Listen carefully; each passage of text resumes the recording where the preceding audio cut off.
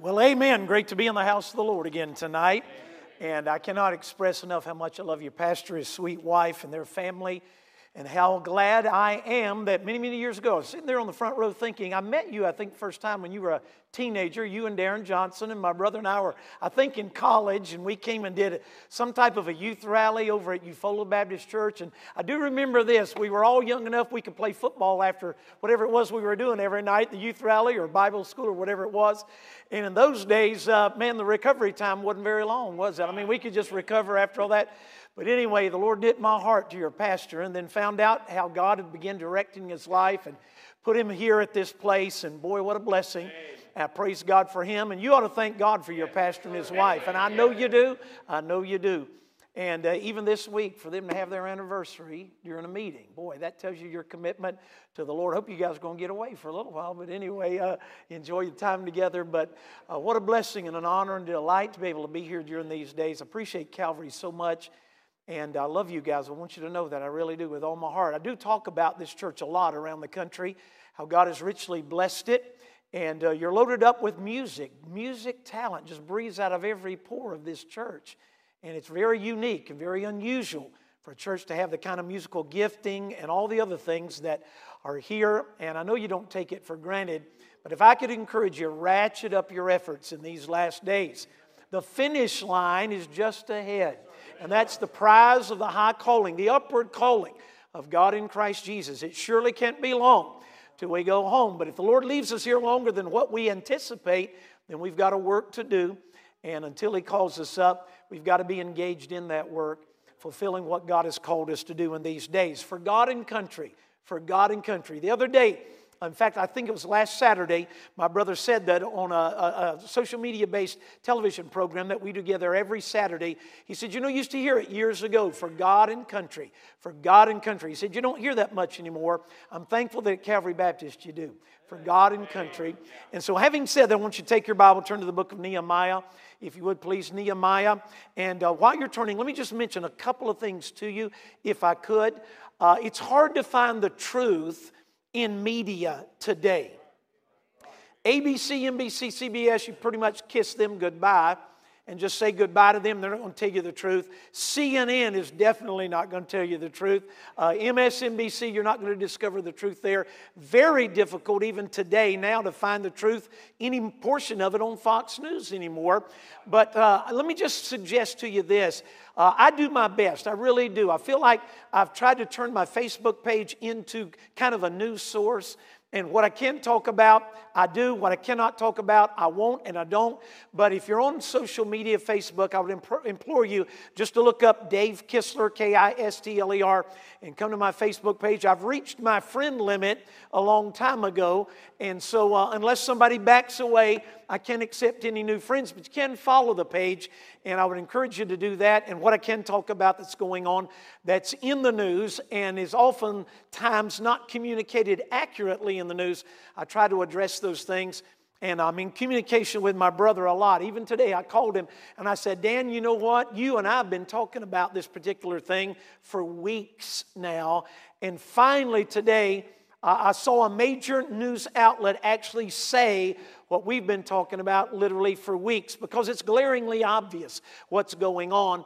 It's just people, being willing to communicate it. And so if you'd like to know more about that, then just come to our Facebook page, Dave Kistler on Facebook. Then also on Saturday mornings, Dr. Gary Dahl, myself, my brother, at 9 o'clock a.m. Eastern Time, we do this program called Truth Talk Live with Dave and Gary. My brother has since joined the program, but we haven't changed the title of the program. He's not always able to be on board, but he is more often than not. But you can go on Facebook to just Truth Talk Live with Dave and Gary, or you can come directly to my Facebook page on Saturday mornings at 9 a.m. and we launch this Truth Talk Live program. It's about an hour. Few weeks we go into overtime, a little bit past 10 o'clock, but nobody seems to mind that. Most of the time it's 9 to 10. Last week it was 9 to 9:45 because of my schedule, Dr. Gary's schedule. But it's called Truth Talk Live, and we'd love to have you join us. And you can write a message, let us know where you're viewing from. You can pose questions, make comments. And the only thing we ask people do is this: keep your comments and questions clean and keep them Christian. Can I hear an amen right there? Beyond that, You can say whatever you want to say, ask whatever you want to ask. We're not threatened by anybody disagreeing with us whatsoever. And many, many times the questions that are posed by those that are watching the program, we try to answer those or make comments about them on the program. We have a lot of preachers that watch the program from literally all over the United States of America, and people that are in churches like this one all over the United States that watch as well. So that's Truth Talk Live with Dave and Gary on Saturday morning. Just come to my Facebook page if you don't want to go to the Truth Talk page, and you can watch the program. One final thing I want to mention to you about this, and that is I am on a nationwide radio program, not every day of the week. Used to be on every day, but my schedule's gotten to be so crazy with everything going on that I'm not able to be on every day. But I am on numbers of times over the course of the week. And just even yesterday, I was the one who led the program, and we talked about urgency, understanding the times we're in, and what are we to do about that. I would encourage you to go back and watch that program. But you can watch the live programming, or listen rather to the live programming, or go back and listen to the programming in archive format by going to standinthegapradio.com. Standinthegapradio.com. And you can listen live, or you can listen in archive format to any of the programs that we've been doing over the almost decade now that we've been engaged and involved in this program, trying to communicate the truth. And of course, Stand in the Gap Radio is taken from Ezekiel 22:30, where the Lord said, "And I sought for a man among them that would stand in the gap, make up the hedge before me for the land, that I should not destroy it." But in Ezekiel's day, he said, "I found none." I think God has found some people in this day and time that are willing to stand up and speak the truth. But if you'd like to know more about what's really going on in a little bit deeper way, maybe on certain topics, Stand in the Gap Today is the name of the program. And you can just go to standinthegapradio.com at 12 noon every day. There's about 25 stations that at 12 noon carry the program live. The rest of the stations, about 400 of them or more that carry the program in delayed format. We're on about 425, 28, 30. It's hard to keep up because there's new stations being added all the time. But they carry the program in delayed format during the drive time in the afternoon.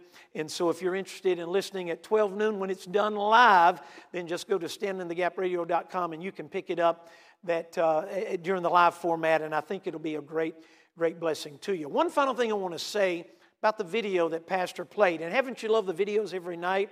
I mean, my heart has been stirred by those.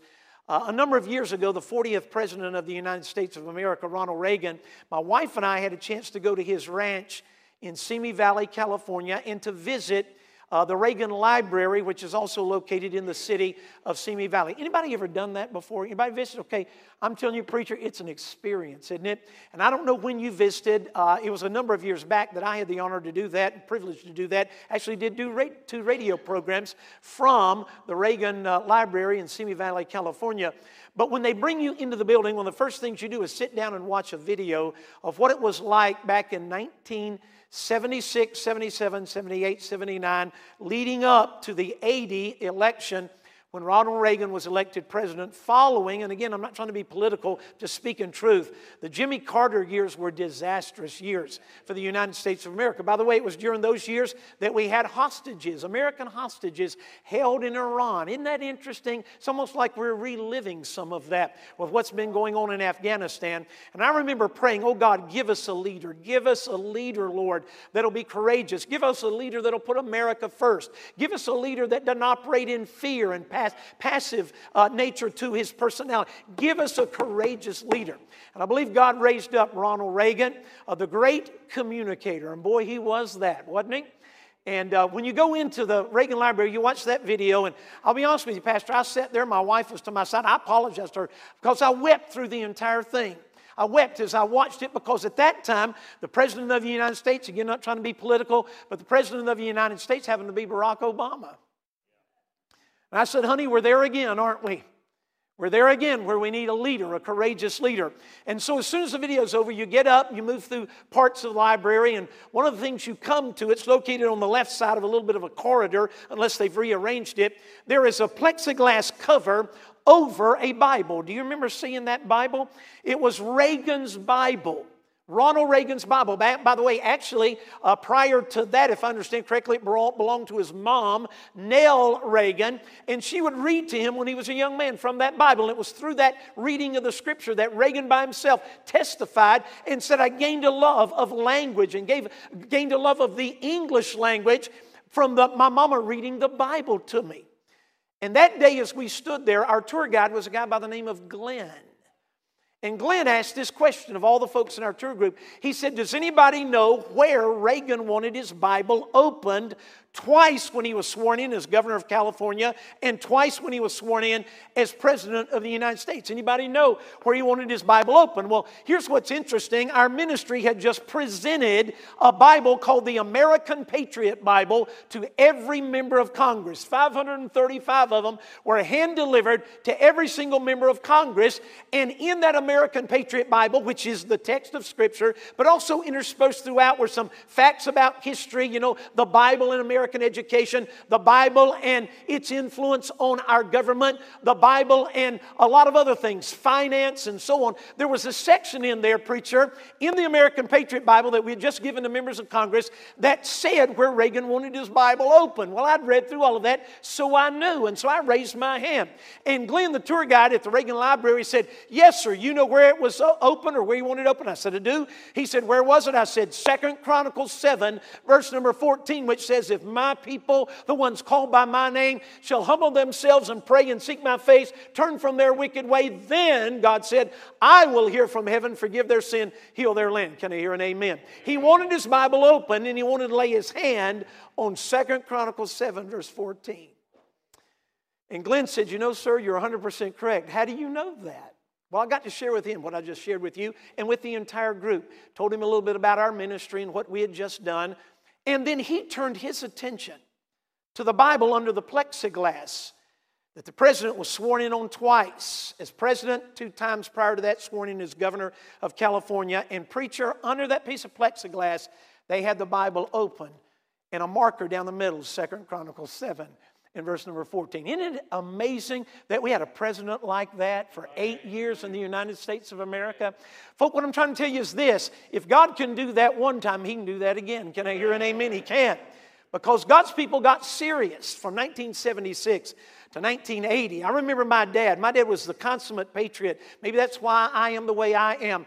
But my dad loved America. I remember my dad grieving and crying and praying and petitioning God. Oh God, have mercy on the United States of America. Lord, please send us. We quoted the verse last night from the book of Judges. Please send us a deliverer. We desperately need someone who will acknowledge you, at least in their policies and the way they live out their life individually and as well as the way they direct the country. God, we need that again. And folks, God gave us the 40th President of the United States of America, an amazing, amazing man. Let me just encourage you about something. He has an adopted son, or did. Reagan, of course, is with the Lord now. But he had an adopted son by the name of Michael Reagan. Michael Reagan wrote a book called Twice Adopted. The first adoption was when he was adopted into the Reagan family. The second adoption was when he was adopted into the family of God. Twice adopted. And in that book, he said this. He said, I believe my adopted dad, President of the United States, 40th President Ronald Reagan, knew Jesus Christ as his Lord and Savior. And he tells you why he was unequivocally convinced that our 40th president knew the Lord. I would encourage you to pick that book up, Twice Adopted by Michael Reagan. It'll be a fascinating walk through history. One other book I would recommend to you is this, Standing Next to History. Standing Next to History. That book was written by Reagan's personal bodyguard from the Secret Service, a man by the name of Joseph Petro. Joseph Petro. And Petro said this, I stood next to history when I guarded the 40th President of the United States of America. Hence the title of the book. And in that book, preacher, he talked about the greatness that was Ronald Reagan. He said, when we went to the Reagan Ranch on the weekends in Simi Valley, California, while he was President of the United States, he said, do you know what Ron and Nancy Reagan would do to the Secret Service? They would make us sit down at the table and the two of them would serve us. Wow. Wow. He said other presidents have turned the Secret Service into glorified bellhops. But he said, not the Reagans. They made us sit down because of our service for them, and they served us every meal at the Reagan. I thought about that. That is amazing. You know, most of the country doesn't know that about Ron and Nancy Reagan. They were phenomenal people. Now, we wouldn't agree with them on everything, but I'm telling you, that's servant leadership. Can I hear it? That's servant leadership. And that's the essence of greatness itself. Jesus said this, I am among you as one that serves. And so that's the essence of great leadership.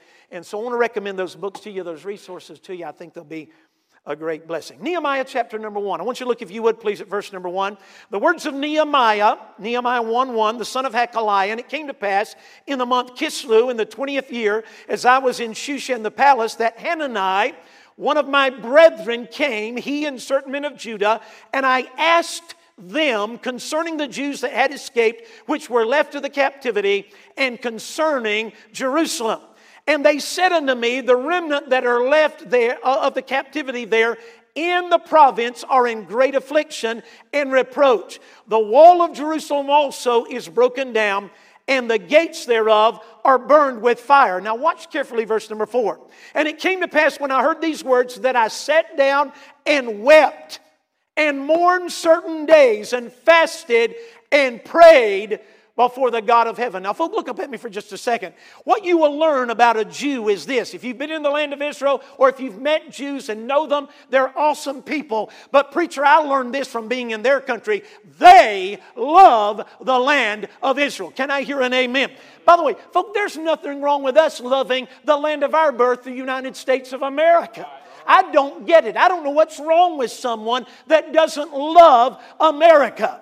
By the way, one of my good friends, Eric Metaxas, has a message he's been preaching. I think I referred to it earlier in the week, around the United States called Let the Church Arise. Let the Church Arise. And he addresses this, preacher, in unequivocal fashion. Best I've ever heard it addressed. He said, I've found this. The people that love Jesus Christ and love the Lord of heaven also love the land of their birth. They love the United States of America. Can I hear an amen?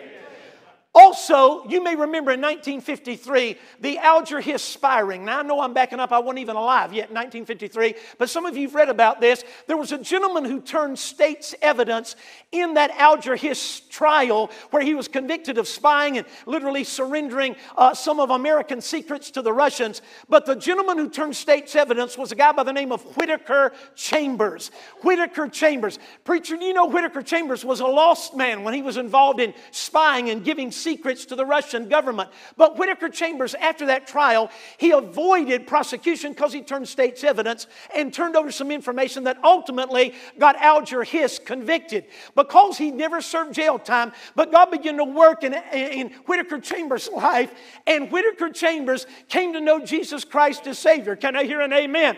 He wrote a book called Witness. Witness. One word title to his book.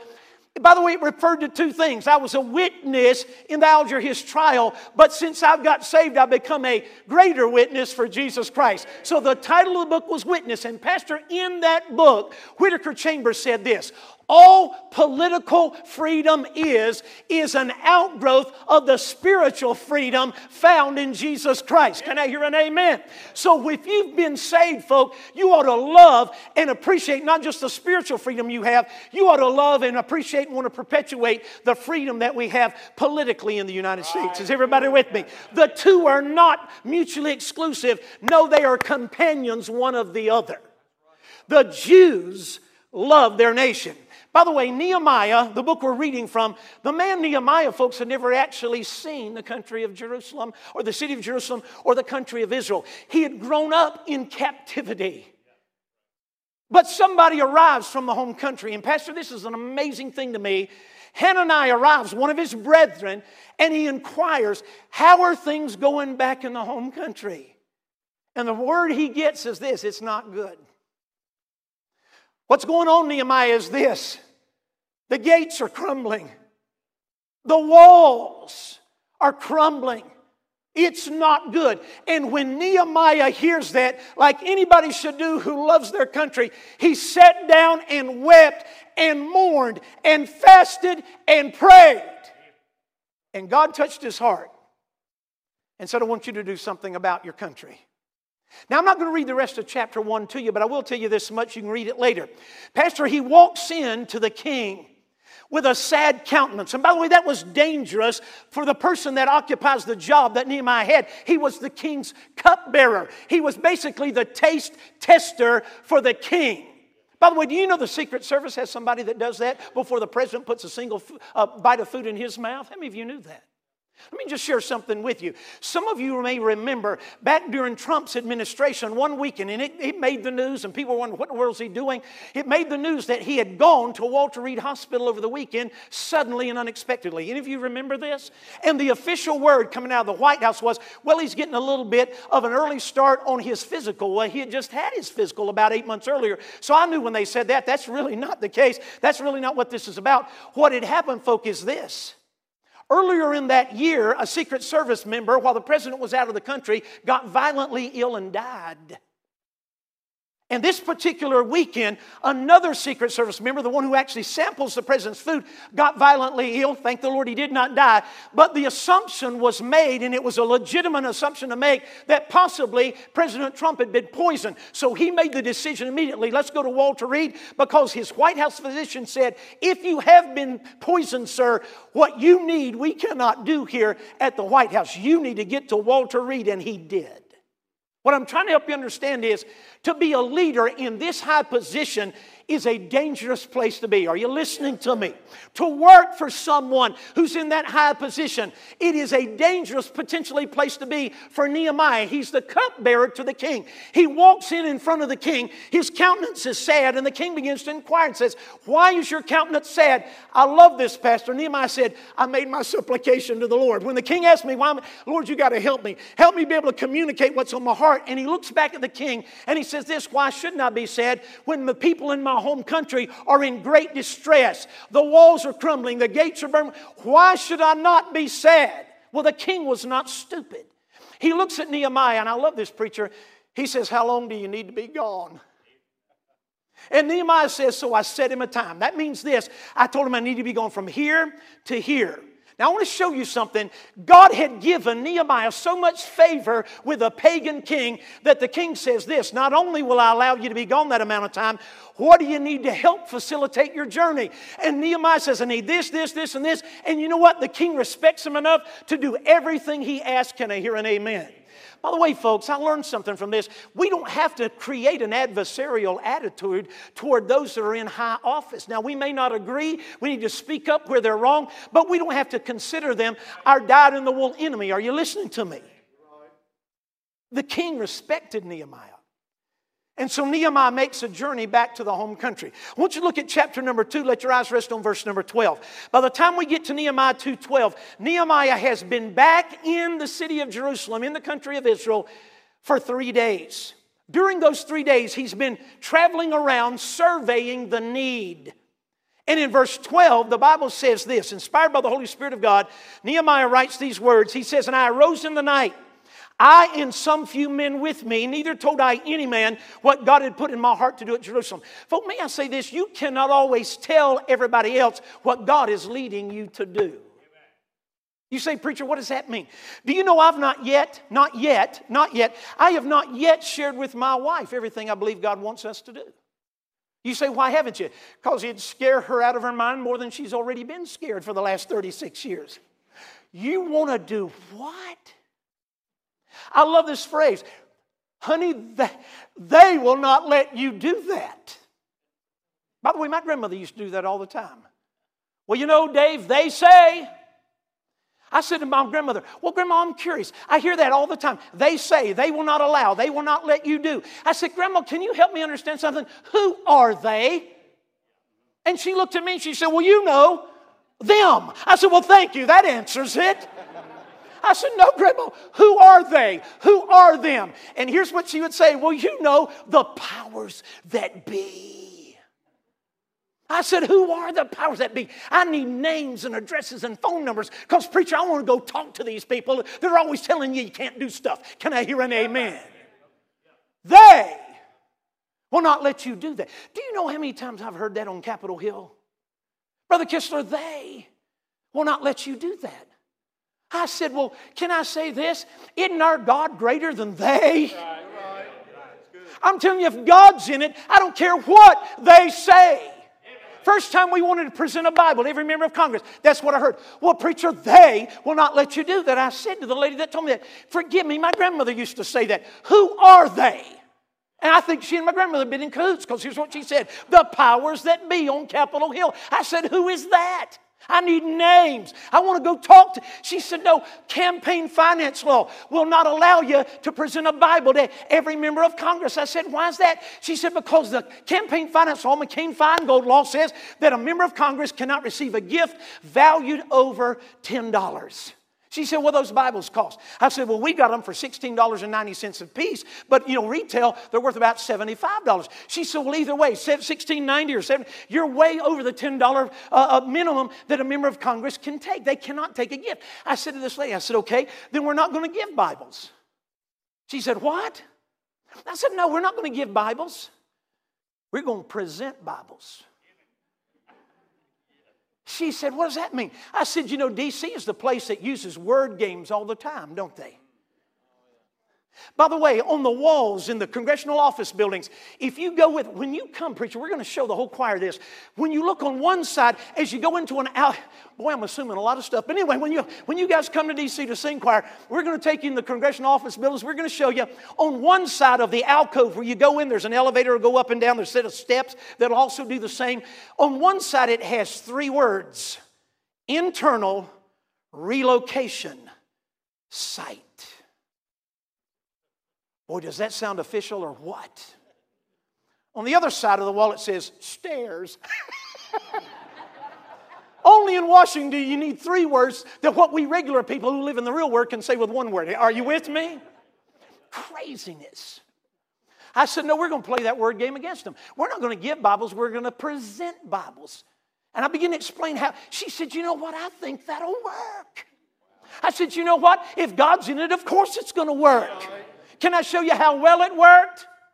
We had a guy, pastor, and his wife that said, we want to come help. I said, would you mind doing this? They were very fit people. I said, if we got a big rolling suitcase and loading them up with these American Patriot Bibles, would you guys be willing to walk up and down the Senate side of Capitol Hill? And when these guys carry 3 of those Bibles in, present them, come back out, get 3 more from you guys, would you guys be willing to do that? They said, absolutely. And preacher, they did. They rolled these Bibles in this big suitcase up and down the sidewalk outside the Senate and House office buildings. Guys would go in, put 3 Bibles on the conveyor. They'd go through security. They'd go deliver those 3 to members of Congress, come back out, get more. And we did that over the course of 3 days and presented 535 Bibles. Can I hear an amen?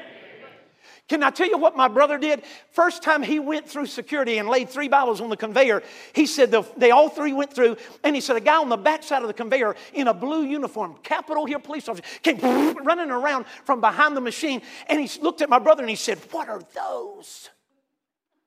My brother said he looked at him and said, they're Bibles. He runs back around behind the machine, come back around. He's got his Bible in his hand. He said, look, I've been reading my Bible, having devotions today. What are you doing with those? My brother said, we're not supposed to use the word G-I-V-E or G-I-F-T. We're not giving or gifting. We're presenting Bibles to every member of Congress. This guy said, that's awesome. They need it like never before. He said, from here on out, when you come into the building, come to this entrance right here. You won't even have to have them scanned. I'll send you right on through. Can I hear an amen? Wow. Folks, listen, we serve an awesome God, don't we? Wow. They will not let you do this. Look again at verse number 12.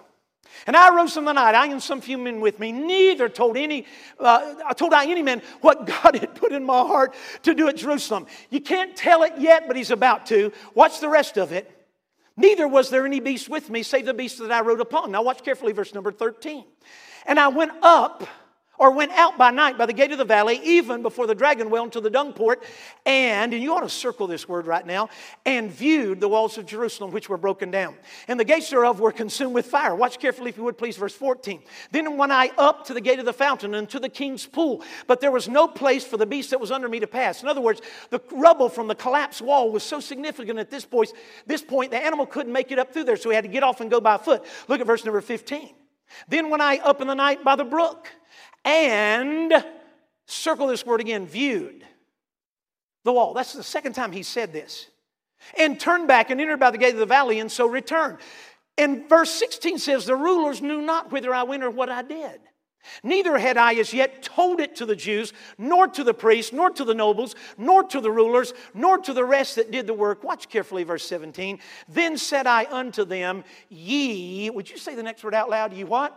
See. Folks, look up at me for a minute. Ye see literally means this. Don't you see? Don't you see? Look at the rest of the verse. Don't you see the distress that we are in? How Jerusalem lies waste, and the gates thereof are burned with fire. Come, let us build up the wall of Jerusalem, that we be no more a, what's the last word of the verse? Reproach. Don't you see? Fact of the matter is, folks, they didn't see. That's the problem. Do you know why God singled out Nehemiah, sent him back from a foreign country, preacher literally, to be the facilitator for one of the greatest revivals Israel ever experienced? You know why God chose him? 3 reasons. By the way, those 3 reasons are tonight what I hope will grab hold of your heart. And you'll decide, I want to be like Nehemiah. I want to do what Nehemiah did. I want to be a part of what Nehemiah was a part of. Because God uses certain people for a reason. And Nehemiah possessed these 3 incredible qualities. You say, preacher, what are they? Tonight I want you to see them. I want to encourage you to write them down. Number 1, Nehemiah, and tonight we need to see what others don't. See what others don't. 3 times in the verses I just read to you, he said, I viewed the wall, and I viewed the wall, and then I said to the people, don't you see? They didn't, but he does. Folks, you